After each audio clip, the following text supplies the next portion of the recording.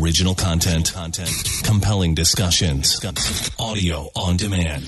This is a Podcast 225 production. Synonyms of the word change. Alter. Make different. Become different. Adjust. And every day, we evolve, we adapt, we change. And this is where we talk about it. This is The Clay Young Show.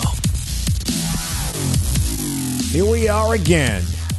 Episode 252 of The Clay Young Show here at podcast225.com, the Apple Podcast app, the iHeartMedia app, and, of course, on the Talk 107.3 radio station airing on weekends. We appreciate them for that. So how are you? Are you ready for the political season? Because ready or not, here it comes. Today, we're going to be talking with someone who's running for office, first locally here. He is Lamont Cole. He represents Metro Council District 7 in East Baton Rouge Parish and the city of Baton Rouge. He was appointed in January of 2016 and won a full term in November of that same year. Cole is running for re-election. He is an educator as well, and will be here to talk about why he thinks he should be re-elected and comment on some of the recent news concerning his candidacy. We'll ask him about that as he joins us by way of phone. Speaking of these political races and things that are going on, I want to begin by thanking the crowd at the Rotary on Jones Creek Road in Baton Rouge, the Jones Creek Rotary, for inviting me to speak to them about some of the political stuff going on. I spoke with them yesterday, as I sit to record this, about what's coming up this fall, some of the numbers, statistics, things that I see happening in terms of trends, and I stayed away from one side or the other, just kind of kept it down the middle analytically as it relates to what the numbers say about this fall. We engaged in a pretty lively and wonderful, I thought, question and answer period after I gave my presentation. So it was fun. I had to get in and do that and then get right out and get on to the next thing, as these days are largely packed. You know, for a lot of people this year, you're having to do it twice as fast and twice as much to keep up with the impact of COVID-19 and all that has meant for our society. Speaking of which, schools and places have opened again. And a lot of schools have gone virtual, and kids are doing classes online from home or on their tablets from wherever. And then some schools have brought kids back. And there's a big debate over whether or not kids should be back in school. It's an interesting thing to debate, and people are debating it. And I think parents, if you were to poll most parents, at least ones that I've spoken with, they're not interested in their kids being back in the environment where they could catch the virus. Now, for a lot of people, a return to school and the kids being back in school is a symbol of the normalcy that we're all craving to get back to, and really a post-COVID normalcy, because this thing isn't going anywhere. But I mean, that's been a subject for debate. So kids are back in school, colleges, and everything happening with colleges. A lot of kids are going to be, students are going to be doing their college online.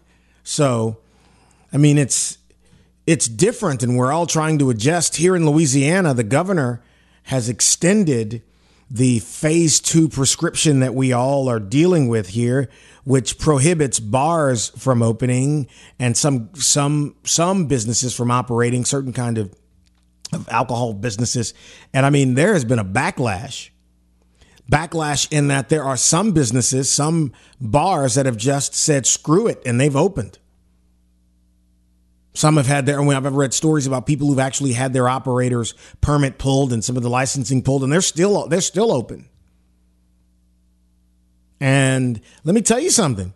From the governor's standpoint, he thinks what he's doing is in the best interest of trying to curb the numbers. But on the other side of this, for some of these businesses, and it may be an unpopular position to take, but I get it. I get why they want to be open. I mean, when you work hard to build something, and, some people say, think about everybody else, think about society. And I get that. I understand. I don't think you're wrong for feeling that way, but I get it. I don't know what I would do if I were in that situation. I would hope to be able to say that you could sustain it. That you could sustain 6 months or whatever it's been of the absence of the expected profit and revenue that you came into the year looking at. But man, it's hard to say what someone should do when you are not in their position and you don't have to suffer their losses. And man, I hope we can. Now, the mask thing, look, whether you agree or disagree with the whole mask thing, my position is wear your mask. Put it on. If you're going to go into a store, they require a mask. What's the big deal? Wear the mask. Wear the mask. It isn't a sign of your independence to say, I'm not going to wear a mask. And on the other side of it, people who think COVID is a hoax. I mean, all of us know someone who has died or know someone who's connected to someone who's died from this virus. Now, we can debate the numbers and percentages and some of those things, cannot debate the fact that it has taken people out in this year. But that's the nature of where we are in politics now. It really, really is. And we'll spend some time at some point talking about the national stuff, but we're going to have a few local interviews. If you are interested in coming on the show and being on the list, because I don't have to do equal time because the podcasts aren't regulated by the FCC. I can talk to whomever I want or not talk to whomever I want, but I will give people an opportunity. And this is the specific way to make a request. Email me at Clay. Let's try that one more time. Email me. The email address is clay@podcast225.com. clay@podcast225.com. Let's kick it off with Lamont Cole. Coronavirus. It's changing as you and I speak right now. Yeah. When the world changes, there's one place the Capital Region comes for answers. We have increased stress and the closure of schools. Podcast225.com and The Clay Young Show. Answers to your COVID-19 questions. That's pretty much how most viral illnesses act. From the people at the top. Truly an invisible enemy that we're fighting here. The world is changing. Are you ready? Clay Young here with John Conroy, the founder and owner of Pest Stop, your do-it-yourself pest control solution. So, John, people are complaining all over Louisiana about these fruit flies, gnats, whatever you want to call them, in their homes. They are a nuisance, but you can help people with that. We really can. You know, most people forget the step of treating where they're breeding. Okay. You know, you can kill flies all day long or step on gnats or what have you, but Right. until you stop that life cycle, it's going to be a continuous battle. Now, I have been in your store and have purchased what you need to kill them, and it works. What do people need? You need a product to treat the drains. Okay. And that's something you have to do every night for like 5 days. Okay. In order to make sure you're breaking that life cycle. And Okay. then we give you the traps to kill the adults. And folks, believe me, it works. So, John, in the Baton Rouge area, where can I get it? Well, the Baton Rouge store is located at 806 O'Neill Lane. That's about a block south of Old Hammond Highway. Or if you have questions, just give us a call at 273-4788 because we can really help you with that. It's a fact. They helped me, and they can certainly help you at Pest Stop on O'Neill Lane. The most important issues facing our state and our region. The Clay Young Show on podcast225.com. Back with Lamont Cole, candidate for Metro Council District 7. He is the incumbent, in fact, and is running for re-election. Cole, you are the first interview about these elections that I have had so far this year. I'm not going to do that many, but you're first up on deck. Hey, man, thank you for having me. It's a pleasure and honor to be with you today on your show. It's been a while since we've done this, I know probably it. about 4 years. It's been, and I'm just excited to be here. And if I'm the first, I'm going to try to be a hard act to follow. All right. So I want to talk about the election, but there's recent news that I want to give you a chance to address here and talk about it. There was recently a court finding that said that you had standing to run because you are a resident of District 7, and in the proceedings you talked about the two homes and the situation with your wife that I have. That's not my business or anybody else's for that matter. But I kind of want you to speak to that, where this came from, and then give people, I guess, an example or an answer in your own words about this. Well, definitely. You know, I assume I can't put my finger on where it came from specifically. Of course, I think it came from some of the opposition. Of course, as you may or may not know, there are 5 people who have qualified to run for the position of Metro Council serving District 7. Correct. And, I welcome the competition. I welcome, individuals who feel they may be able to do a better job than I've done in the 4 years. And I'm not concerned about whether or not they live in the district or they paid their taxes. None of that concerns me as much as making sure that people are aware of who we are, what our plans are, what we've done to serve the community, and whether or not they feel one of us is the right choice to continue to serve this community. And I believe I'm the right choice, and I'm prepared to move forward. So as far as the challenge is concerned, I was disappointed. Politics, I've always been told, is a dirty game.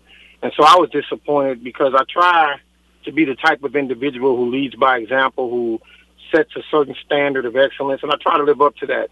And so in my own personal life, of course, you and your listening audience, those who are adults, may understand things happen between adults sometimes. And, my grandmother used to say your teeth and your tongue will fall out sometimes. So, two adults who have different ideas and thoughts about how things should be done may at times have some disagreements that may lead to having to make some tough decisions.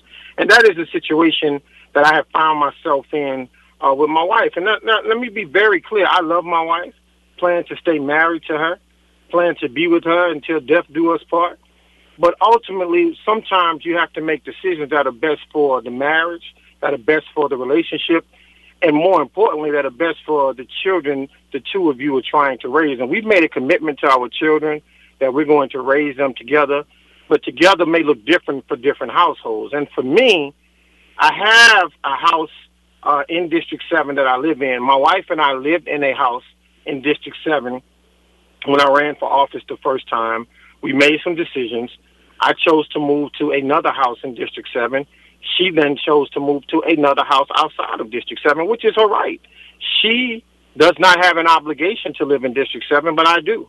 And so I still live in District 7. I still reside in District 7. I think there was some erroneous information that was provided to individuals that I perhaps may live outside of District 7 because my wife does, and I visit my children on a regular basis. I'm going to be a father in their life. I'm going to raise those two young people. I'm going to make sure they know who I am. I'm going to be there for them to help with homework, to help them manage some of the situations they may encounter as they grow up. I'm going to be a father in the life of my children, and my wife and I have agreed that we're going to be parents in the lives of our children. And so, again, I say all that to say I'm not sure why people would choose to challenge me based on a very personal matter, but they did. And fortunately for me, a judge favored and ruled in my favor and found that I am a resident. I vote in the district. I live in the district. I reside there. I know my neighbors. I didn't talk about that very much in court because I wanted to protect them as much as possible. I think oftentimes when we get into these court proceedings and questions are being asked of a personal nature about other individuals, when in fact the petition and the court or the filing is against one individual and then you're asked about other individuals, I think it's unfair. So I thought it was best of me to try and protect those other individuals as much as possible, being that the objection was filed against me. And so, again, we're going to move forward. We're not going to concern ourselves with other people and what they may or may not be doing. We're going to run this race. We're going to campaign on the issues, and we're going to try and convince and work with the people to ensure that I'm elected again on November 3rd. And so that's where we are. That's our focus. And, that's as much as I'd like to say about that particular situation. Well, and it's the lawsuit thing is beginning to be trendy in politics on every level right now. And that is concerning to me because of all of the other stuff that it creates. And it's unfortunate. It's unfortunate. These types of situations have started to become normal in politics. Listen, there are a whole host of individuals out here who are engaged in the political process. I think we should be proud of that. Yep. So much so, they want an opportunity to serve in the capacity of an elected official, and they want to serve the community. I think we should be proud of that. I think the days of people waiting their turn, I think the days of people sitting by and allowing individuals they're not pleased with to serve in that capacity are over with. And again, I have no issues with those individuals who choose to run for a seat. I would ask that you do it fairly and campaign on the issues. Don't play dirty. Don't try to have someone disqualified because you don't like them, or perhaps you don't feel like you want to run or you want to campaign. Listen, this is what we do in order to earn the trust and to earn the vote of the people. And if you want to do this work, I think you should do it the right way. Campaign, go door to door, knock on doors. I know we are in a COVID environment, so we have to be creative about how we campaign. But I just think all the negativity around politics, it's time for someone to stand up and choose to do it a different way, and in hopes that other people will say, you know what, that's the way I want to do it too. Let's just go toe-to-toe, head-to-head, campaign on the issues and do our best. I hate that it's gotten to a point of being so negative. You said earlier that you wanted this to be about the issues. What are the issues in District 7 specifically and in East Baton Rouge Parish in general? Well, let me start with District 7. I think people should know District 7 is a very diverse district. You know, it is 70% people of color, and that's a variation, and then 30% white. And on one side of the district, on the southeastern side of the district, there are people with median household incomes of about $600,000 a year plus. Mm-hmm. And then on the north side of the district, there are people with median household incomes of $20,000 and less. Mm-hmm. I mean, so it's on one side, it's an extremely poor, impoverished district. On the other side, it's an extremely wealthy district. And so you have to try to manage the concerns of the residents who live in the entire populace of District 7. Now, when we start to talk about some of the major concerns, I'll start on the north side of the district, where there's high crime, there is poverty, there's minimal access to health care, entertainment, shopping. Food deserts exist throughout District 7 on the north side of the area. And so, therefore, I think those are a great deal of issues, a lot of blight in the community. Although we've addressed a lot of blight, there still exists a lot of blight in the community. And so, you know, a lot of crime in certain areas of 70805, 70802. And so we have to work to address some of those issues. And when we talk about the south side of the district, of course, you know, we still want to see the infrastructure change. You know, we recognize that we don't have a lot of bike trails. We don't have we got a lot of traffic in District 7 on some of the major thoroughfares. You know, sometimes there are issues with stealing and petty theft happening in the areas and some of the neighborhoods in District 7. And so there are a great deal of issues that we have to address. But if I put it in a global perspective around the district, we're talking about access to health care, access to quality food and groceries and vegetables and fruit and vegetables, access to a good education. Blight is an issue. Economic development is an issue. Improved infrastructure is an issue. And so we have to think about all of those things around the district in order to make it a more acceptable and safe district for everyone to live in. Listen, the people who live on the north side of District 7 want the exact same thing as the people who live on the south side. We have to figure out a way to provide that for them. Now, when we talk about the city of Baton Rouge, we have issues with drainage. We have issues with traffic. We have issues with attracting top-tier and Fortune 500 companies to come here. We need to diversify some of the businesses that are able to come here and provide jobs for our residents. We do have an issue. While we have seen a decrease in violent crime, domestic violence, and homicides over the last 2 years in this COVID environment, we have seen an uptick in all three of those issues. And so we have to think about ways to address crime and be more crime preventative instead of crime reactive. And so those are some of the bigger issues that are facing our community. We recognize there is a pullout that is happening, and that's going to take money from the city. And so we got to think about those services that we're providing for our residents in terms of water and sewage, trash pickup, maintenance, keeping our city clean. So there are a whole host of issues that are facing District 7 and this city parish at large. There's some discussion about law enforcement consolidation in terms of how it might be able to save the parish money. So there are a whole host of issues that are on the table, and we got to think about how we address them all. What's your position on that? Because that's been around that conversation for a while, the law enforcement consolidation. Well, I think this. I think we need to do a firm, deep dive analysis of cost savings first. Let's look at how that's going to save the city parish money. and if, in fact, the consolidation that way provides the right type of law enforcement services that the residents and the constituents of our great city, citizens of our great city, want and need. I think the second thing we have to think about the differences between the Sheriff's Department and the Baton Rouge Police Department and civil service protection for BRPD and the Sheriff's Department not having civil service protection, those being at-will employees. So I think we have to look at all that. I think the most important thing we have to think about as we consider consolidation of law enforcement, will that provide pay in a way that makes our law enforcement agency here in the city of Baton Rouge, Parish of East Baton Rouge, the highest paid law enforcement agency in the state. There you go. I think if we want to see a better product in terms of the officers on the street providing services for our community, we have to do something to attract better. If you want better, you have to attract better. Many of the individuals who are officers, and listen, let me be very clear, the majority of the men and women who are out here risking their lives to provide services to our community through law enforcement are really good men and women. But we don't have enough of those men and women who are standing up saying to the men and women who choose to do this job the incorrect way that they need to go. Some of that is because we don't have enough men and women who choose law enforcement as a profession, because law enforcement, particularly in the city of Baton Rouge, doesn't pay the way it should. And so we have to think about what we can do to make those changes. So I think we need to do a deep dive, look at pay, look at civil service protections, look at will employment, look at how we consolidate and make sure everyone in our city parish receives services.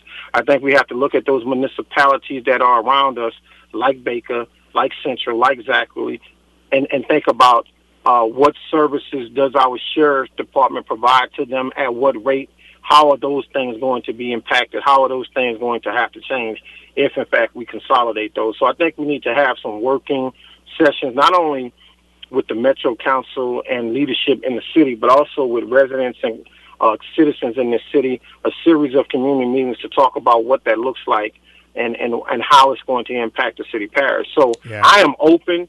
There's a lot of research out there about it I've been reading, but I'd still like to see how we would do it in East Baton Rouge Parish. You know, you mentioned businesses, and economic development is important, especially where we are in this post-COVID reality.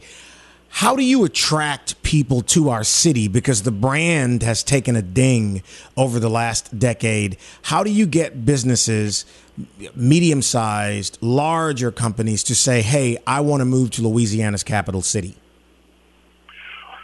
I think the first thing we have to do is tell our own story, identify what's good about our city parish, identify those things that we recognize people enjoy who live here, and then create a narrative around those things we enjoy, from the simple things like food to the more diverse things like our culture and the festival seasons we have here in our city, and then think about how do we tell that story?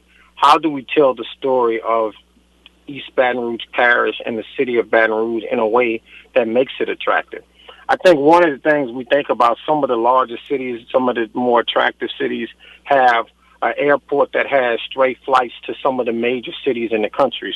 So we got to start looking at how do we create an airport system that is going to provide straight flights to various different areas in this city, around this country, domestic flights as well as international flights. I think that's one of the things we have to think about. That is not something we talk about a great deal, Clay, but I think when you look at some of the more attractive cities, successful cities where Fortune 500 companies want to set up shop, where tech companies want to set up shop, where companies like Amazon want to set up shop, Google want to go and set up shop, eBay want to go and set up shop, and we do have a Amazon factory coming here. eBay has set up here. But when you look at cities who have big companies, small tech companies, and who have thriving economies, they have an airport system that has flights that are straight flights to some of the major cities and major hubs in this country. And so also they may have international flights that leave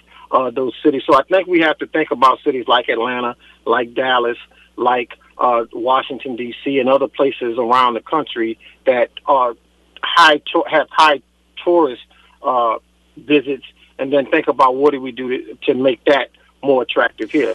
We look at this diverse culture we have. Yeah. How do we champion the culture? How do we celebrate the culture? How do we tell a story that attracts people to want and come and experience the culture here? I think the other thing we have to do is look at some of the, we have one of the oldest historically black colleges and universities right here, Southern University That's system right here in our city. And on the other side of town, we have Louisiana State University. Yep. Let me say this, the 2019 national championship football winning Louisiana State University. And I have a degree from both universities. That's right. Wonderful experiences at both. And I think we have to champion that. We don't talk about what this city is like during football season and how wonderful it is to live here during that 6 months of the year. So we have to make sure we make all of those things attractive for individuals who may want to come live here. I think also, Clay, we got to look at our downtown riverfront area, and we have to make that more attractive for visitors who want to come here. That should be a huge attraction to people when they visit Baton Rouge, going to that riverfront area. We ought to think about diversifying some of the activities that take place on the riverfront area, boat rides and different activities, bands playing, outside entertainment, music. We know, after the fall the weather here is wonderful in the fall. Yep. Right after September. We got to start telling our own story to attract people who want to live here.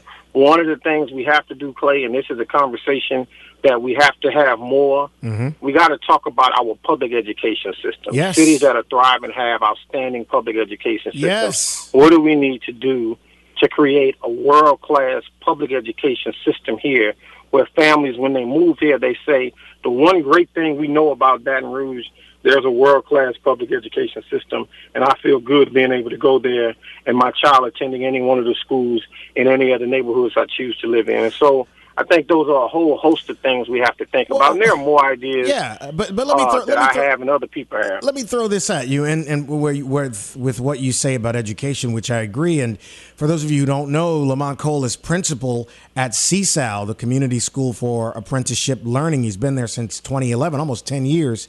And you're qualified to speak on these matters.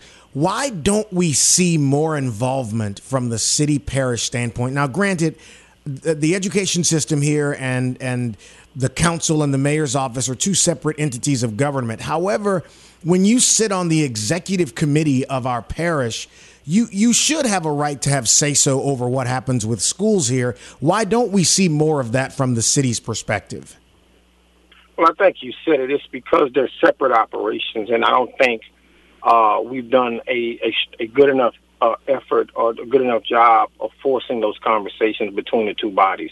I think we have a school board and we have a metro council who operate in silo in terms of the work we have to do for our respective entities. I think we need to do more collaboration and work together to begin to talk about what it is we want to see. Listen, we've not sat down as a metro council and a school board and talk about what is it we'd like to see for every child who graduates from a high school in the city, no matter what the school is, whether it's public, private, parochial, charter. What is it we want to see from every child when he or she graduates from high school, and what is it that we want them to be able to do when they graduate from high school? We've not had that discussion, because I think if we begin to have that discussion as a metro council and school board, and then we begin to have it collectively with our universities, whether it be BRCC, Southern University, and Louisiana State University, and we talk about what does the high school student need to look like entering into college or entering into our workforce, right? So we bring in the chamber, which is the largest chamber in the southern region, and we begin to have those conversations. Because I think if we have the conversation with the end in mind and we start with what do we want to see for a child when he or she graduates from high school, what course offerings do we want to provide for that child? What do we want that child to be able to do, that young adult to be able to do?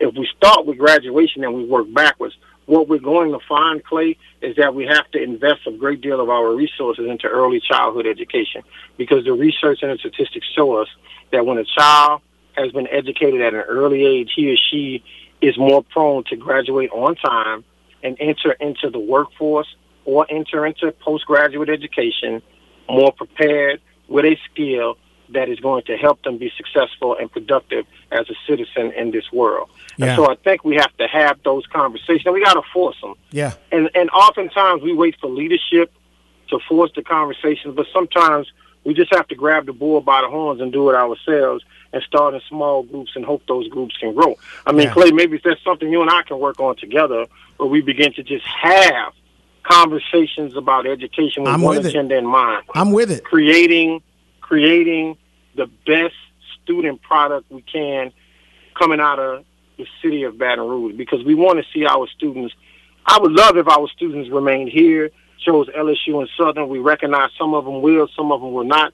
But when they go off to other places and they compete, we want them to make a mark in this world. We want to make a mark at the universities or the workforce, or even if they choose to go into armed services, we want them to make a mark. We want people around the world to say, the young people who visit us from Louisiana, all of them, no matter where they went to school, they come to us with a certain set of skills and ability that we can appreciate and we like. Yeah. We should be the center of research and development for the whole entire world. And I believe we can do that. We just have to force those conversations and get to work.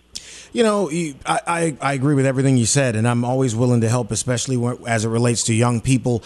The volume level in politics has been so high for the last 10 years, from Washington on down, and it runs people away from the discussion because I believe, and you can correct me if I'm wrong, most people see a freak show and they want to go the other way.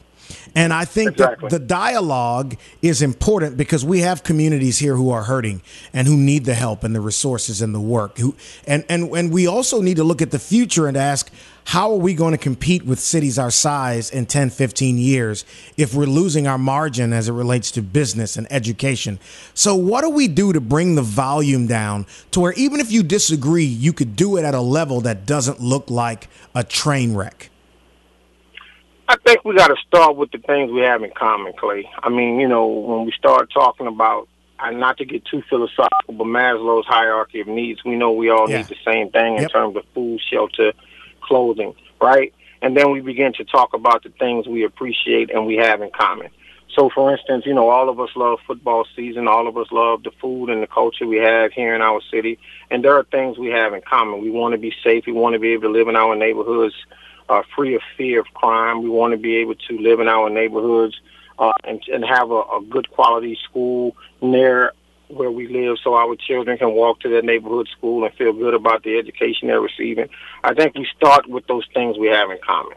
There are a great deal of things we have in common, no matter our race, religion, sexual orientation, no matter what it is. There are a great deal of things. We have more in common than we have in uncommon. However, negativity is attractive.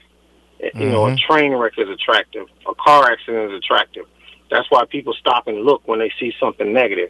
But we have to shift that conversation and talk about the positive things that we have in common and then keep our focus right there. And when someone chooses to come into that space with negativity, we have to be in alignment saying that's not what we're here for. And we collectively are going to ask you not to be a part of this if you can't bring anything positive to the conversation. I think one of the worst things that I've seen happen over the last 10 years, and you talked about it, negativity has become extremely popular, shockingly popular. Yep. The person who can say the most negative thing that borders on disrespectful and sometimes is disrespectful is the person who becomes the most popular, right? It drives me crazy. It drives me crazy the way that people can just rip each other to shreds, especially because social media is the tool of choice, because half the people who say some of the things they say would never say it if they were in a room with you. And I'm thinking, man, is this where we are now? Right.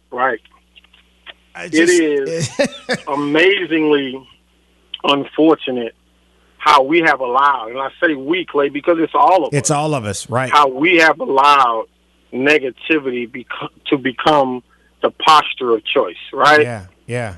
It's almost as if we're afraid in an environment where we see so much negativity to be positive, you know? Yeah. And don't get me wrong, there are challenges, but I think if we approach those challenges from a perspective of solution and being solution-driven, being positive in our interactions, instead of pointing fingers at the person across from us. Point the finger at the person in the mirror and ask yourself, what is it I can do to make this a better place for myself, my family, and the people around me?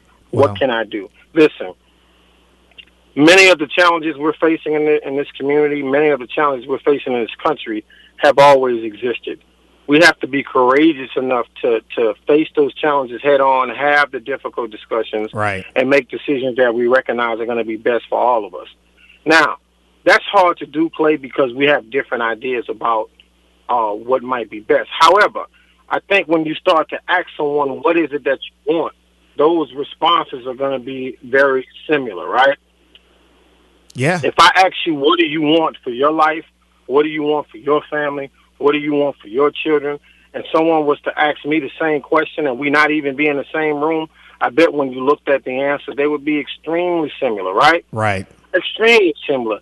And then when we start to think about what it is we all want, we have to craft a plan for our entire city parish that includes education, access to health care, access to food, access to entertainment, access to positive community interactions with each other. And then we have to be committed to making those things happen, no matter what. Right. They're going to be, we have different personality quirks. Some people are different. But if we can stay committed and keep that out front, what do we all want for each other, for our families, for our children? Once we decide what those things are and we realize we have more in common than we have uncommon, then we're going to say, you know what? This needs to be the plan of this parish. This needs to be the plan for every aspect, every overarching theme of this entire city. I want to live in a clean community, right? Yep. And so I know you do, and everybody does. Yep. Sometimes where we get confused on whose responsibility is it to make sure our community stay clean. I mean, you and I last year did some neighborhood cleanups, that's right. right? That's right. And so I think we have to think about, most residents want to live in clean communities, but then we have to have a very difficult conversation about whose responsibility is it to keep the community clean. If you live there, it's your responsibility to help keep your community clean. And so we're asking you to keep the area where you live clean. And so if every individual were to take responsibility for the individual space, domain, area, and acre where they live, we'd begin to see an increased activity around keeping our communities clean. Take responsibility. If you see something wrong, fix it if you can. You see paper on the ground, pick it up. Somebody said, well, that ain't my responsibility. It is your responsibility if you live in the city and you want to see the city clean. Picking the phone up and calling saying somebody else should come do it. I mean, my neighbor right now on North 39th Street, he cuts my front yard every time he cuts his grass. I do the same for him. And the reason why we do that is because we want to keep the area right around where we live clean. Right. We want it to look a certain way. And it doesn't take me but 6 or 7 minutes to do that for him, and it doesn't take him but 6 or 7 minutes to do that for me. We're neighbors. We take care of each other. And so I think what we have to do and what we have to think about is how do we put our priorities out front that are the same and just work towards that. Let's just work towards that. And when we identify and see that there are differences, let's talk about why there are differences and why certain cultures of people and certain people in different neighborhoods tend to want to do things that you might find different than what you like to do. Right. And let's have those conversations. And then I think if we can sit down and have those conversations with, similar priorities out front, and then we really seek to listen to understand differences, I think we'll have a better city and parish, and I think we can have a better country. But I think right now, most people are looking for the attention. Yeah. Social media gives a lot of people attention, and most people get a lot of attention for the negativity. Whether that attention is good or bad, they get the attention. We're so attention hungry in our community and our society, it's unreal. It's unreal. If I put... No, go ahead. I agree with you. Go ahead. I was about to say, if I put a positive post out there that says, hey, I hope everyone has an amazingly awesome day today. Do good, do well, be the best you can be. see someone you don't know, meet somebody new today. That's not going to get as much attention as, you know what, I think such and such position is doing a horrible job and we need to do a recall. Everybody's going to comment on that, right? Everybody's going to have something negative to say.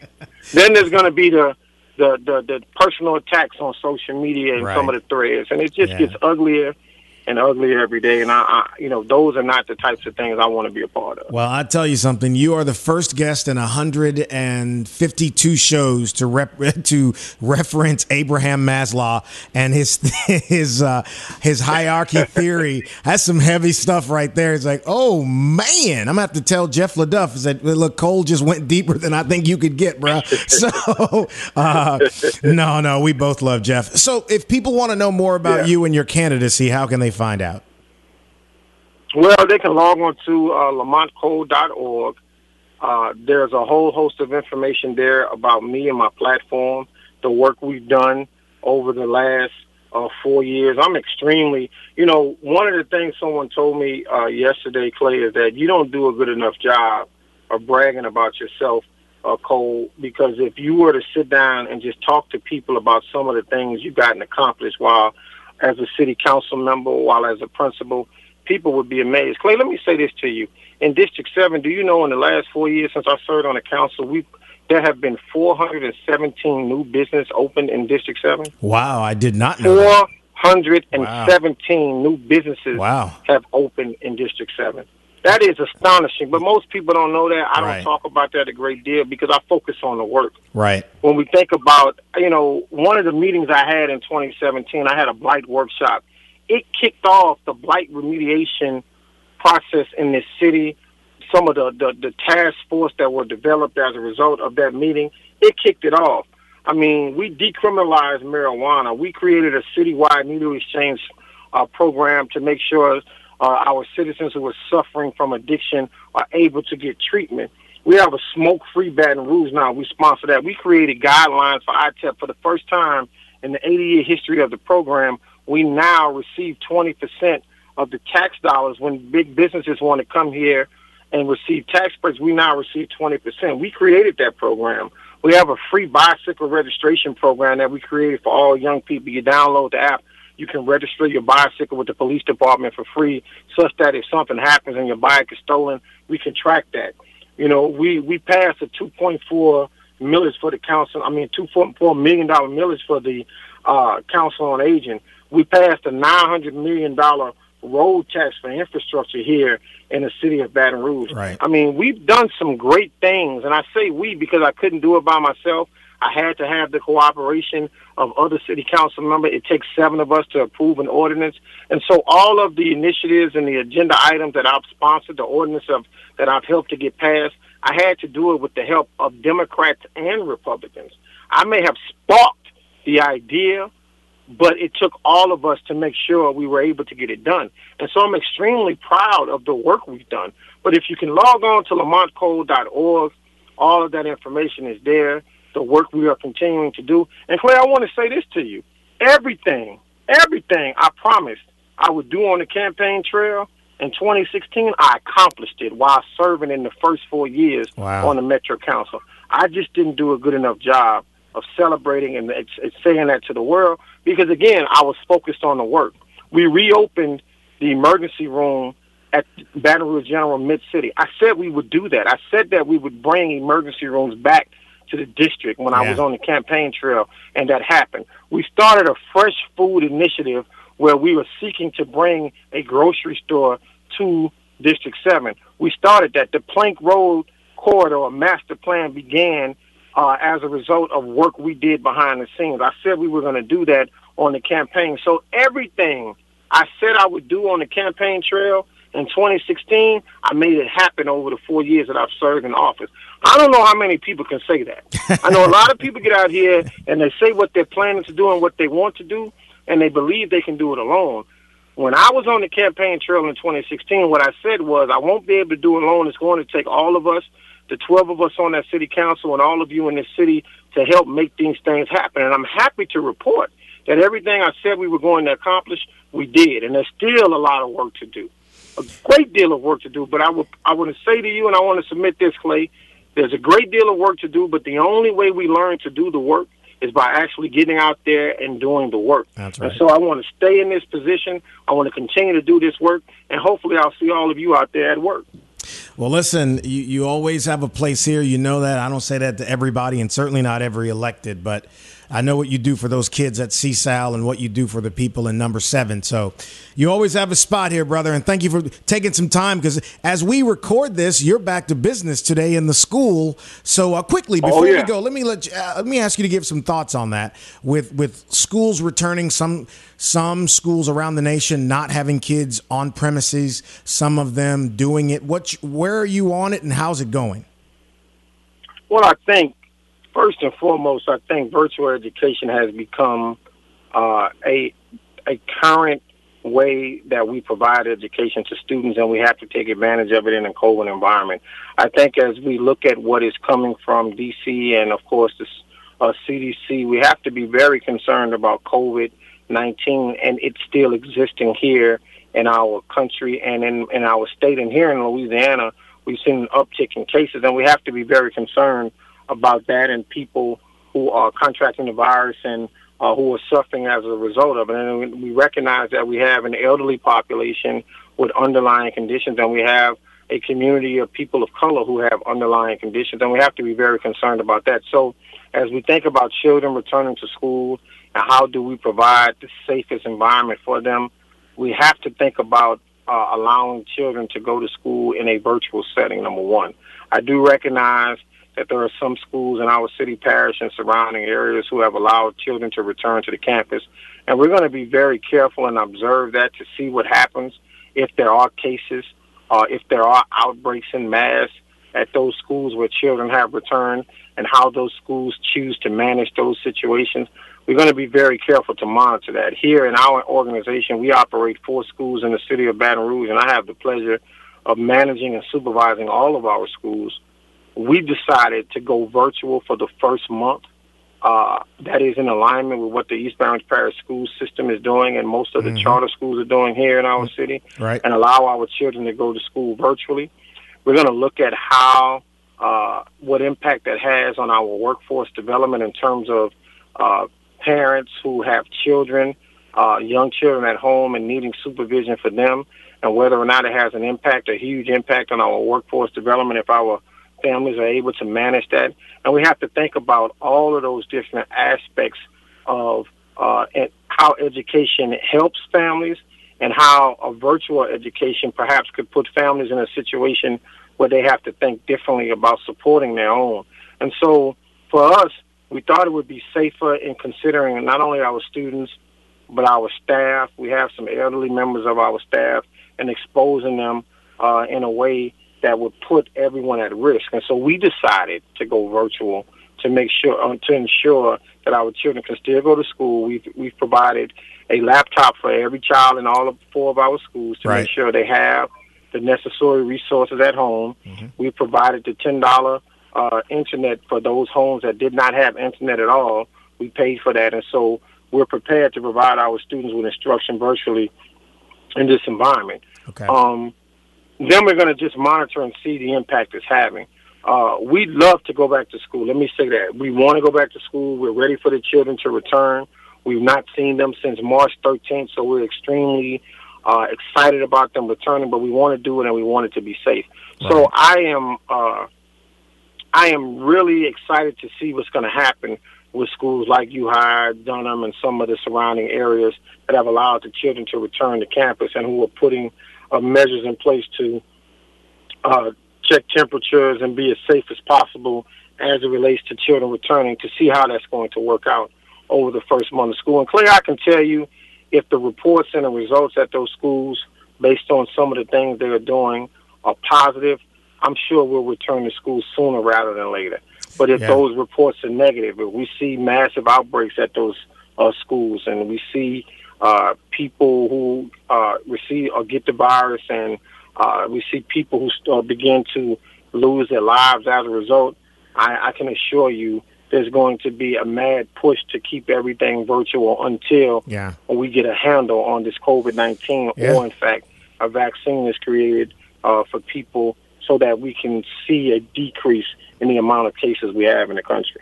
Well, everybody's hopefully praying for that. But again, I appreciate you taking the time. And the closer we get to November 3rd, I'll get you back again right before everything kicks off. I would love to come back, love to talk about the platform more, and just talk about some of the work we've done, man. We've done some really good things that I'm proud of.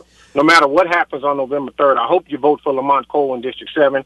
And those of you who don't live in District 7, tell all your friends who do, vote Lamont Cole, the name you know. But even if not, I'm still proud of the work we've done. I do think I'll be successful. I'm going to work to be successful. I just look forward to the opportunity to continue to serve the people of District 7 and the great city of Baton Rouge. Yeah, I think you're going to be fine. Lamont Cole represents District number 7. Thank you, brother, for being on the show. Thank you, sir. The only interactive podcast in the capital city that lets you help solve a crime. There was a shooting. Okay, is someone shot? Yes, someone is shot. The Crime Stoppers podcast with Clay Young. Just some suspicious people running through the parking lot before. Real stories. It was my first love. Real crimes. Real people. Real justice.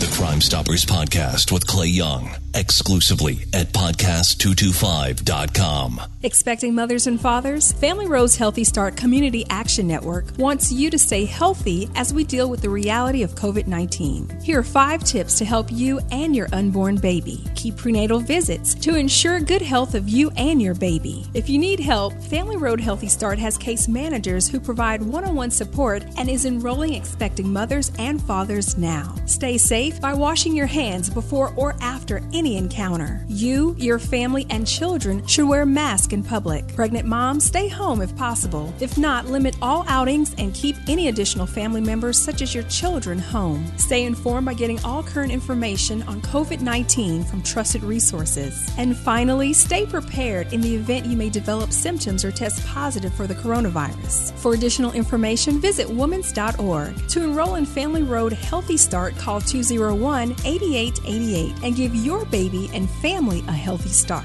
We'll get through this together. Here we go. This is the Clay Young Show.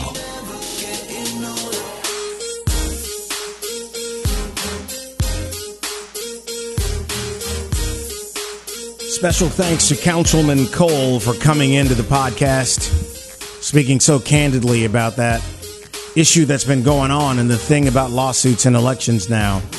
It's been happening not just here locally, but around the country for a long time and on both sides. It's I don't get it, but it's just another reason why people decide not to run for public office.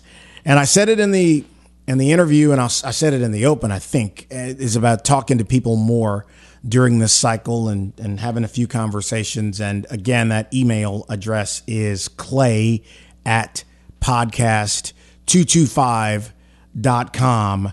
Thank you guys for checking out the show. I appreciate you listening, downloading it, sharing it. I appreciate the feedback. I owe you all the effort every week and every time we do a show, and we try to lay it in and make certain that we give you at least an informative or entertaining or a mixture of both show. Sometimes you'll agree with what you hear. Sometimes you will disagree with it, but the effort is to never just mail it in. And I just wanted to say that to you. So thank you so much. On social media, at Clay_YoungBR on Instagram, at ClayYoungBR on Twitter, and just Clay Young on Facebook. Already gave you the email address. You got information on Cole if you want to know more about him. He told you where you can do all of that, and there will be more politics mixed in with this as we go along. Got a little something special in mind for next week, talking about the people who operate restaurants in this post-COVID reality we live in. What would it be like to get perspective from someone who is right in the middle of it, and then maybe even do the interview on location someplace? I think I know a guy who can make that happen. Yep. So thank you for being here for another edition of The Clay Young Show. Thanks for listening. Join us next week for another edition of The Clay Young Show.